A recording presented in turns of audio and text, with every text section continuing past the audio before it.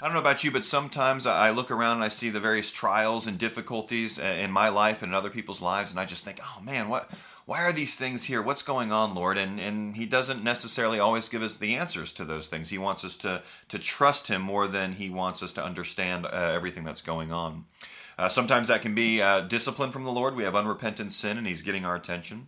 Sometimes it's that we live in a fallen world and things are broken. But we know that He's working all things for our good and for His glory, according to Romans 8:28.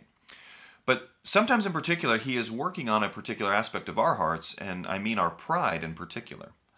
In 2 Corinthians chapter 12, the Apostle Paul is talking about this, and he says that God showed him just many great visions. He got to see these kind of heavenly visions. But then the Lord allowed this kind of messenger of Satan, this thorn in his flesh, to make sure that he would not get conceited. Listen to what it says. It's interesting.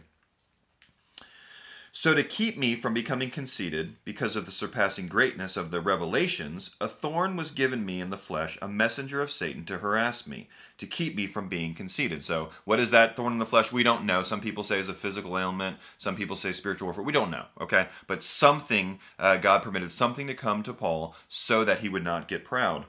3 times, listen, Paul says, 3 times I pleaded with the Lord about this, that it should leave me.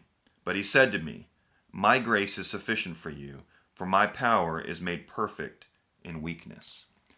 Paul said 3 different times, Lord, please take this thing from me. And the Lord, He did not say yes to that, because that's not what was best for Paul. If the Lord would have taken that away, then Paul would become proud because of these visions and because of his life. So the Lord brought in this messenger of Satan, whatever it is, and so that Paul would remain humble. And even though it's okay for us to ask God, God, please take these things out of my life, these trials, these difficulties, take me out of these situations, the Lord may answer no. And part of the reason might be so that we would be humble. And again, remembering that His grace is sufficient. And He's going to show His power in our weakness.